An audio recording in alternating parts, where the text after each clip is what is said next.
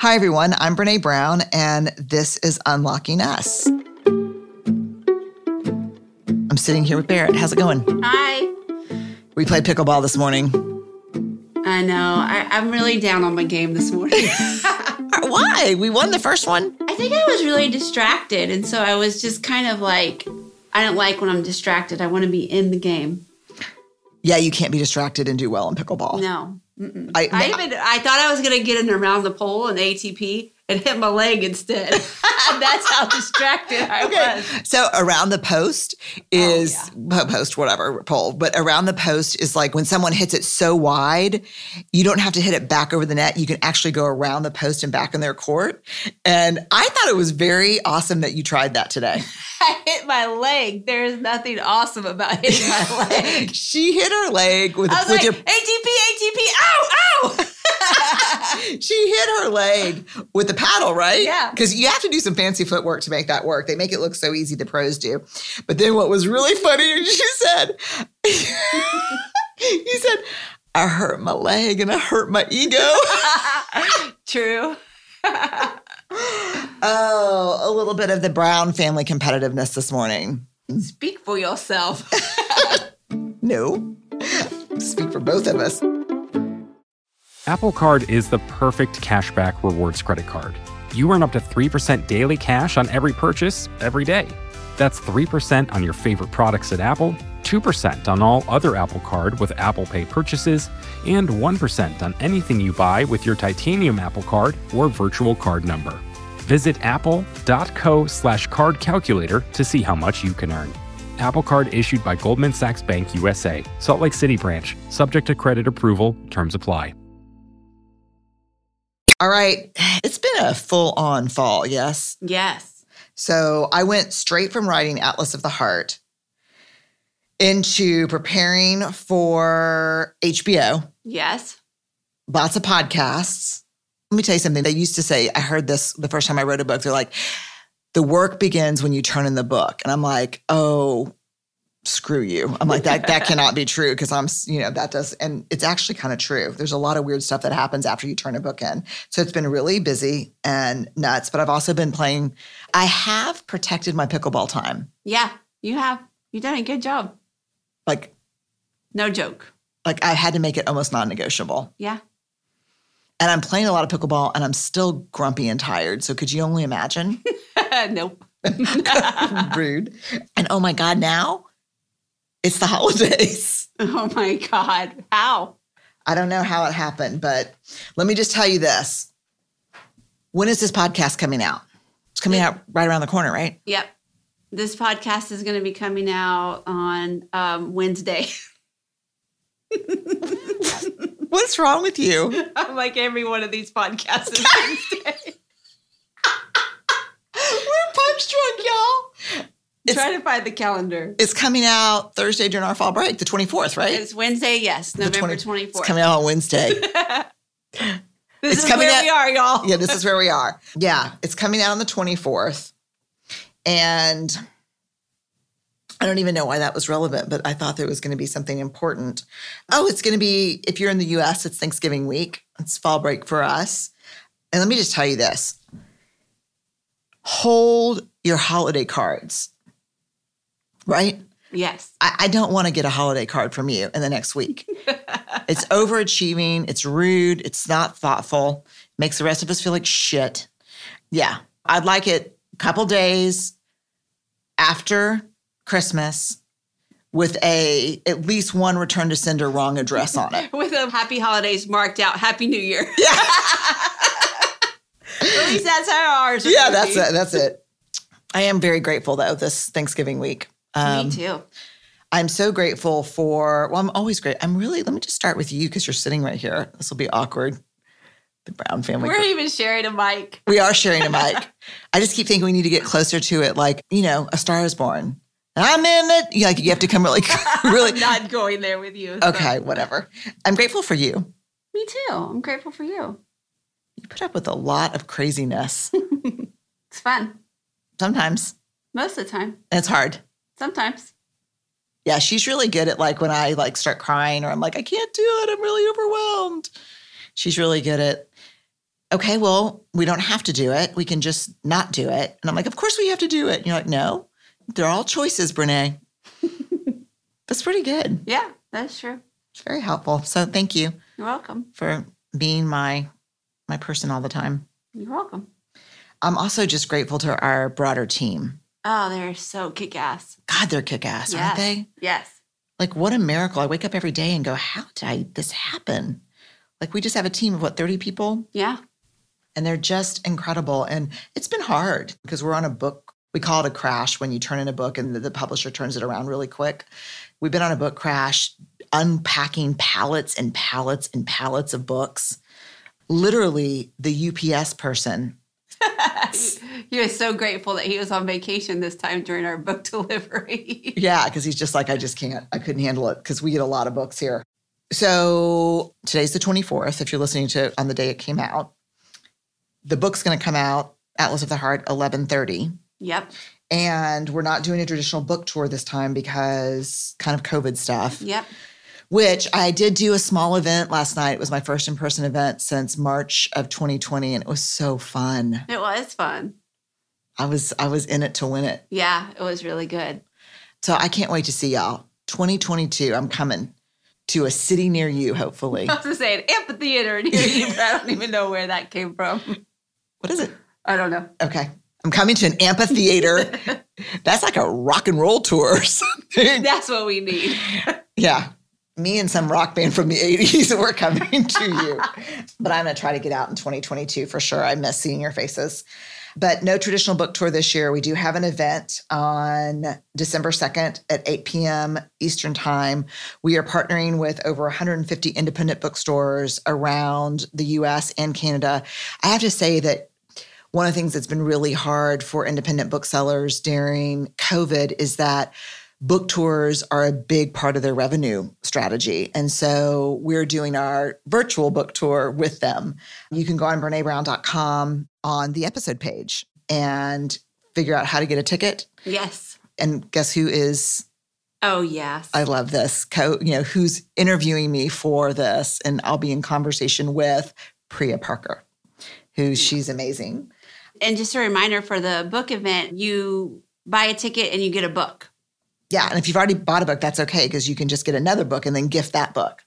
See? Yep. You see how that works? Yep, that's great. Yeah, that's about as salesy. Oh my God, and it's a beautiful book. So to give it away, I mean, even our team already has their books and they're all like, oh my God, it's a beautiful coffee table book. It's just so beautiful. It is. You've never done a 4-color book before. I haven't, and it was so fun, except it got a little dicey there because they'd be like, we need 4 more chapters from you. And I'm like, I'm choosing a palette for the quote cards in the book. They're like, tough shit, we need your chapters. I got really into the aesthetic of it, but it is a really beautiful. Beautiful. Yeah, and it's incredible. And big shout out to everyone who worked on that because that was a thing.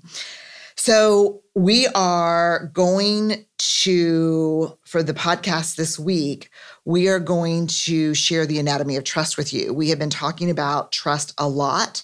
Over on Dare to Lead, we interviewed Charles Feltman, who wrote The Thin Book of Trust, an essential primer for building trust at work. Do you know someone told me that it's not primer, it's primer?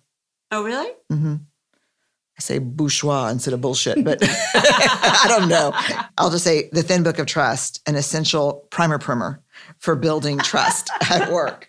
Barrett and I also did 2 episodes on trust in the workplace. And so I did a talk at UCLA at Royce Hall for Oprah's Super Soul Sessions, where I talked about the fundamentals of trust.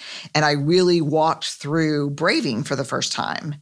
So that's what I'm sharing with y'all this Thanksgiving. And so I think it's helpful because it's not using the acronym braving for trust isn't just a work thing. It's just a life thing, right? Yeah. I mean, even in the event that you did last night, we touched on parenting and even talking about braving from a parenting perspective was so great last night. Yeah, it's very helpful because it's really hurtful when you've got trust issues with your kids and you just use that big gauzy term of trust. They don't know what it means. We don't even know what it means. But if you can get really granular and behavioral and operationalize the elements of trust and say, this is where we're struggling or this is where I'm struggling, super helpful.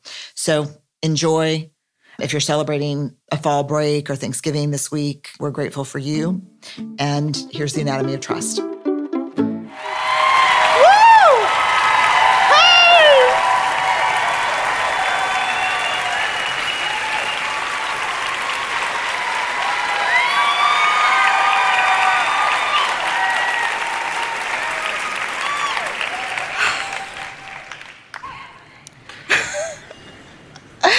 This is my intention right now. Don't cry before you start. Don't cry before you start.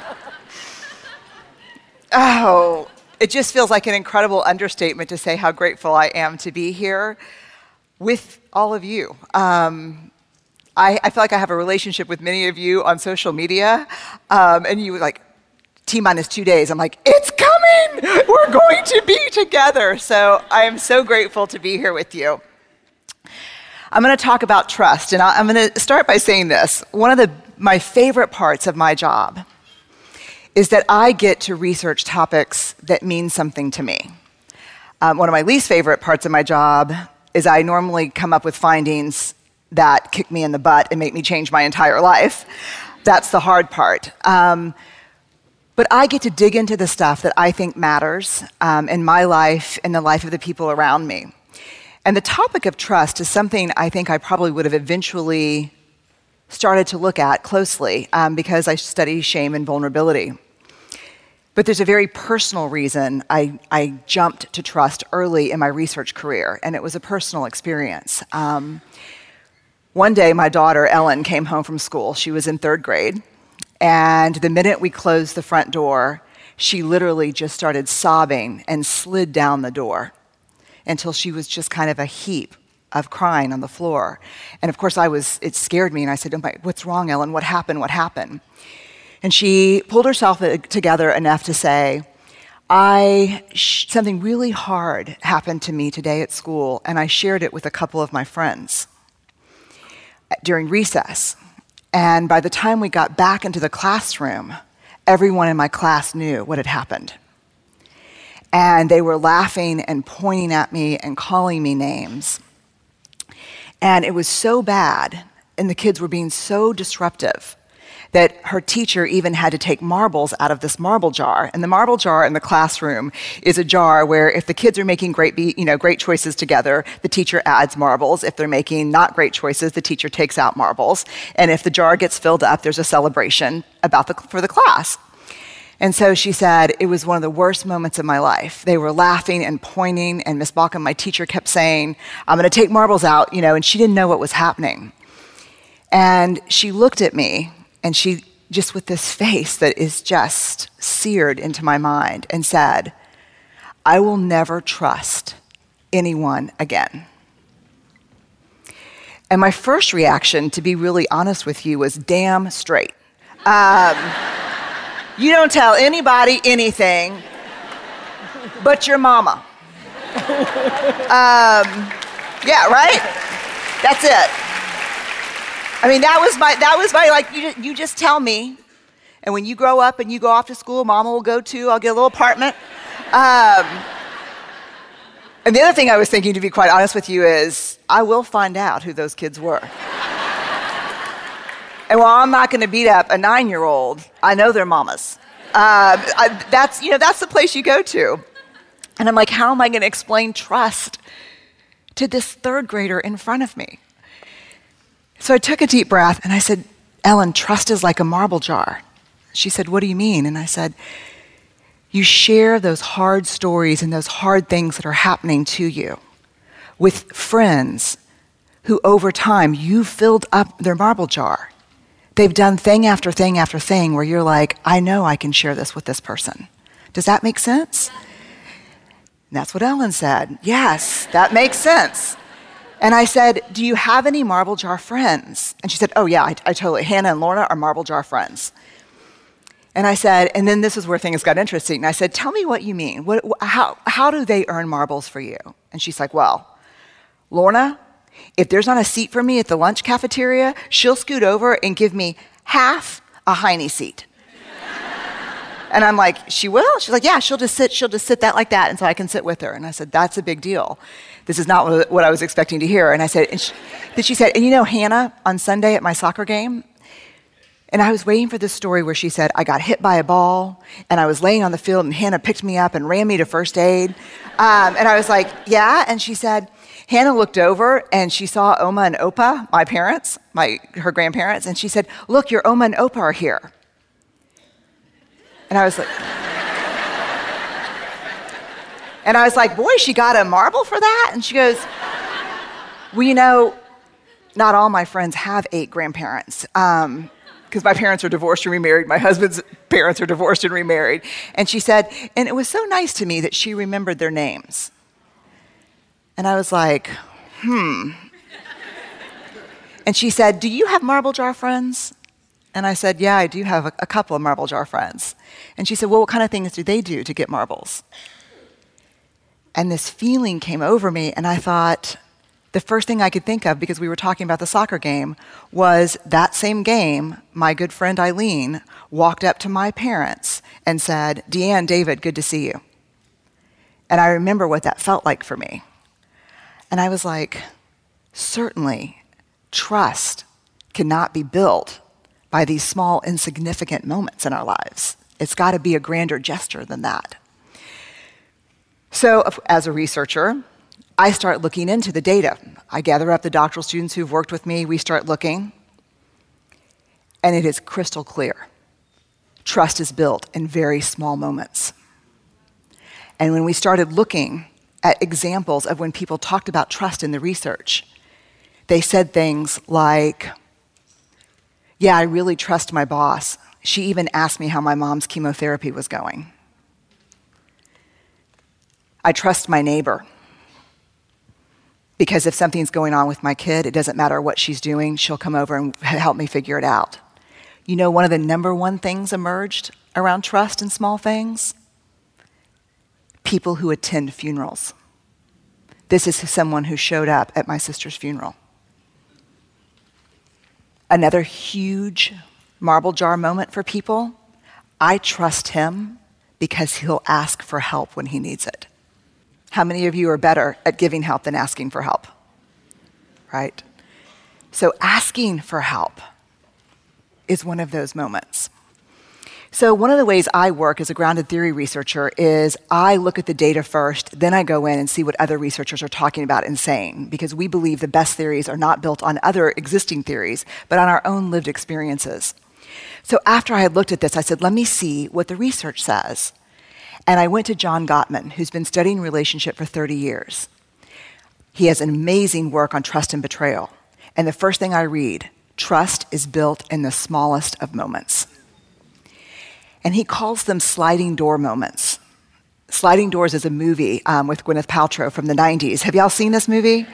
So it's a really tough movie because what happens is it follows her life to this seemingly unimportant moment where she's trying to get on a train.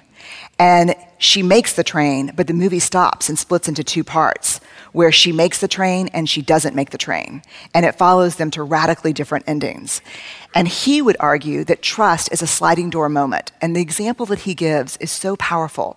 He said he was lying in bed one night. He had 10 pages left of his murder mystery. And he had a feeling he knew who the killer was, but he was dying to finish this book. So he said, I want to get up, brush my teeth, go to the bathroom, and get back in and not have to get up. I just want, that feeling when you just want to get all situated and read the end of your book.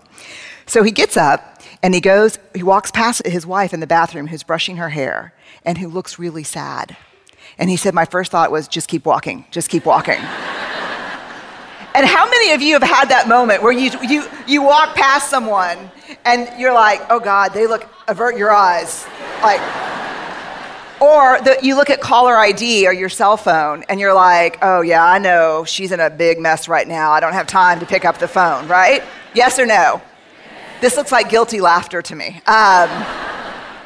He said, that's a sliding door moment. And here's what struck me about his story. Because he said, there is the opportunity to build trust. And there is the opportunity to betray. Because as small as the moments of trust can be, those are the moments of betrayal as well. To choose to not connect when the opportunity is there is a betrayal. So he took the brush out of her hand and started brushing her hair and said, what's going on with you right now, babe? That's a moment of trust, right? So fast forward 5 years, and I'm clear about trust, and I talk about trust as the marble jar. We got to really share our stories and our hard stuff with people whose jars are full. People who've, over time, really done those small things that have helped us believe that they're worth our story. But the new question for me was this: what are those marbles? What is trust? What do we talk about when we talk about trust? Trust is a big word, right? To hear I trust you or I don't trust you, I don't even know what that means. So I wanted to know, what is the anatomy of trust? What does that mean? So I started looking in the research, and I found a definition from Charles Feltman that I think is the most beautiful definition I've ever heard. And it's simply this: trust is choosing to make something important to you vulnerable to the actions of someone else. Choosing to make something important to you vulnerable to the actions of someone else. Feltman says that distrust is what I have shared with you that is important to me is not safe with you. So I thought, that's true. And Feltman really calls for this, let's understand what trust is. So we went back into all the data to find out, can I figure out what trust is? Do I know what trust is from the data? And I think I do know what trust is. And I put together an acronym, BRAVING, B-R-A-V-I-N-G, braving. Because when we trust, we are braving connection with someone. So what are the parts of trust? B, boundaries. I trust you if you are clear about your boundaries and you hold them and you're clear about my boundaries and you respect them. There is no trust without boundaries. R, reliability. I can only trust you if you do what you say you're going to do, and not once. Reliability, let me tell you what reliability is in research terms. We're always looking for things that are valid and reliable. Any researchers here or research kind of geeks? There's 10 of us. Okay, so we would say a scale that you weigh yourself on is valid if you get on it and it's an accurate weight. 120. Okay. So that would be a very valid scale. I would pay a lot of money for that scale. So that's actually not a valid scale, but we'll pretend for the sake of this. That's a valid scale. A reliable scale is a scale that if I got on it 100 times, it's gonna say the same thing every time. So what reliability is you do what you say you're going to do over and over and over again. You cannot gain and earn my trust if you're reliable once, because that's not the definition of reliability. In our working lives, reliability means that we have to be very clear on our limitations so we don't take on so much that we come up short and don't deliver on our commitments. In our personal life, it means the same thing. So when we say to someone, oh God, it was so great seeing you, I'm gonna give you a call and we can have lunch. Yes or no? No. It was really great seeing you. Moment of discomfort, goodbye. Right? But honest. So B, boundaries. R, reliability. A, huge, accountability. I can only trust you if, when you make a mistake, you are willing to own it, apologize for it, and make amends. I can only trust you if, when I make a mistake, I am allowed to own it, apologize, and make amends. No accountability, no trust. V, and this one shook me to the core. Vault. The vault. What I share with you, you will hold in confidence. What you share with me, I will hold in confidence. But you know what we don't understand? And this came up over and over again in the research. We don't understand the other side of the vault. That's only one door on the vault. Here's where we lose trust with people. If a good friend comes up to me and says, oh my God, did you hear about Caroline? They're getting a divorce. And it is ugly. I'm pretty sure her partner's cheating. You have just shared something with me that was not yours to share.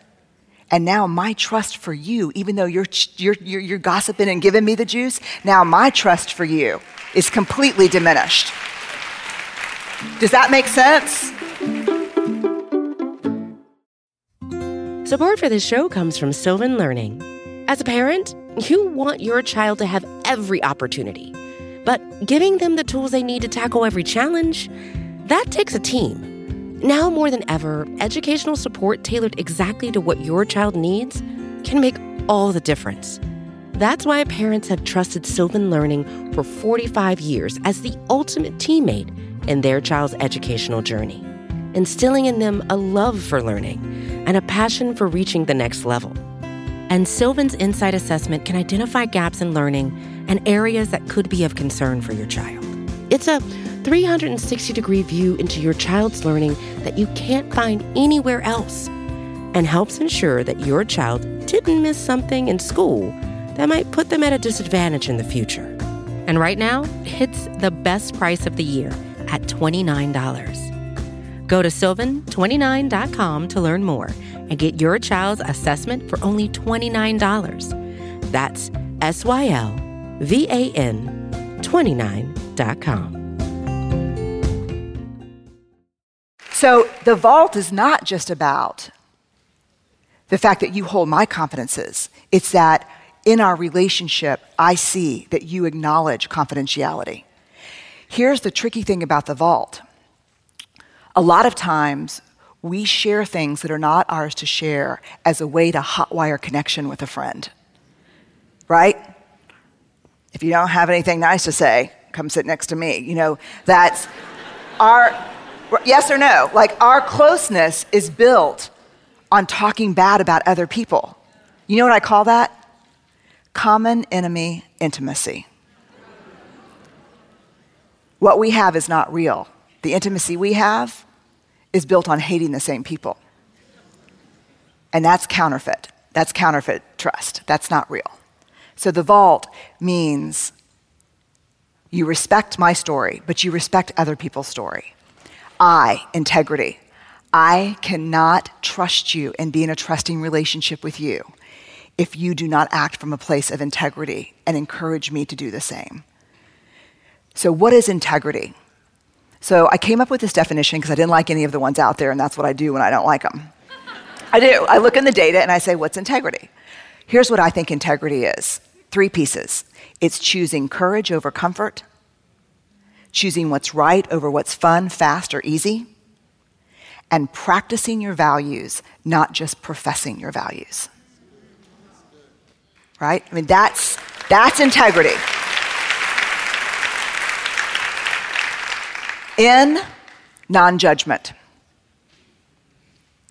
I can fall apart, ask for help, and be in struggle without being judged by you, and you can fall apart and be in struggle and ask for help without being judged by me, which is really hard because we're better at helping than we are asking for help.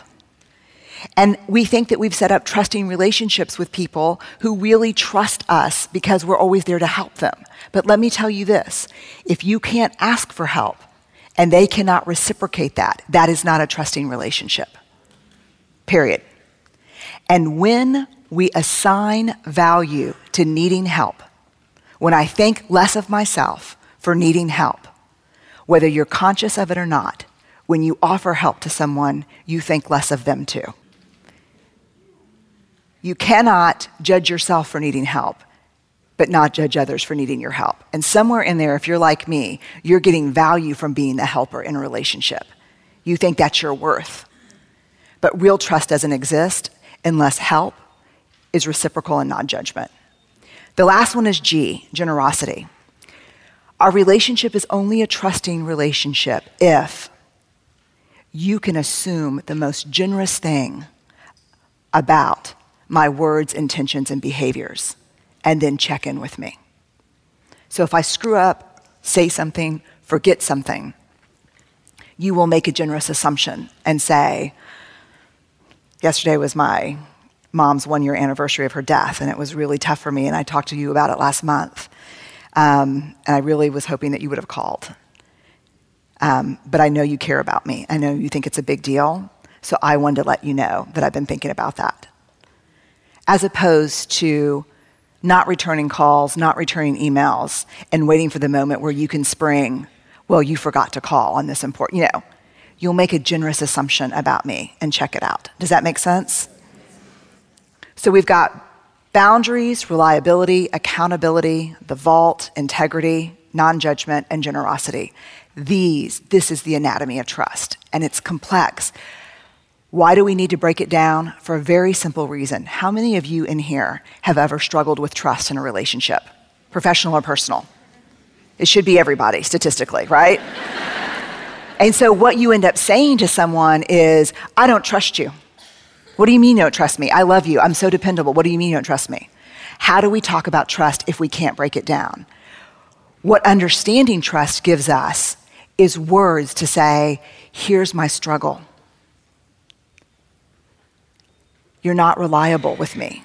You say you're going to do something, I count on it, you don't do it. Or maybe the issue is non-judgment. But we can break it down and talk about it and ask for what we need very specifically, instead of using this huge word that has tons of weight and value around it. We can say, here's specifically what's not working. What's not working is we've got a boundaries issue. So one of the things that's interesting, I think, is one of the biggest casualties with heartbreak and disappointment and failure and our struggle is not just the loss of trust with other people, but the loss of self-trust. When something hard happens in our lives, the first thing we say is, I can't trust myself. I was so stupid. I was so naive. So this braving acronym works with self-trust too. So when something happens, I just recently went through a really tough failure, and I had to ask myself, did I honor my own boundaries? Was I reliable? Can I count on myself? Did I hold myself accountable? Was I really protective of my stories? Did I stay in my integrity? Was I judgmental toward myself? And did I give myself the benefit of the doubt? Was I generous toward myself? Because if braving relationships with other people is braving connection, self-trust is braving self-love, self-respect, the wildest adventure we'll ever take in our whole lives. And so what I would invite you to think about when you think about trust is, if your own marble jar is not full, if you can't count on yourself, you can't ask other people to give you what you don't have. So we have to start with self-trust. There's a great quote from Maya Angelou that says, I don't trust people who don't love themselves, but say, I love you. Right? She quotes an African proverb when she said that, and she said, be wary of the naked man offering you a shirt. And so a lot of times, if you find yourself in struggle with trust, the thing to examine first is your own marble jar. How you treat yourself, because we can't ask people to give to us something that we do not believe we're worthy of receiving. And you will know you're worthy of receiving it when you trust yourself above everyone else. So thank y'all so much. I'm so honored to be here. Thank you. Okay, I hope y'all enjoyed that. A big shout out and a big thank you to Oprah and the Super Soul team. You can follow the Super Soul podcast wherever you listen to your podcast. You know that every episode that we do of both Unlocking Us and Dare to Lead has a page on BrenéBrown.com, on the new BrenéBrown.com. Yeah, the new beautiful BrenéBrown.com. Check it out. We are leveling up our aesthetic game. Yes, we are. Yeah. Beauty and excellence is one of our values here at BBERG, which stands for Brené Brown Education Research Group. But I think about it so much now after interviewing Sarah Lewis on Dare to Lead about aesthetic force and the importance of beauty and aesthetics. Important. So we, on our new website, which is so gorgeous, and shout out to the team that made that happen. Totally. Big lift. Don't forget to join us for the Atlas of the Heart live virtual launch on December 2nd. And stay awkward, brave, and kind, y'all. We're grateful for you. I'm going to say bye. Bye. Bye.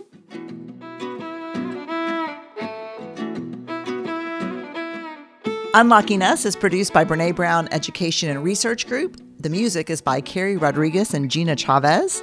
Get new episodes as soon as they're published by following Unlocking Us on your favorite podcast app. We are part of the Vox Media Podcast Network. Discover more award-winning shows at podcasts.voxmedia.com.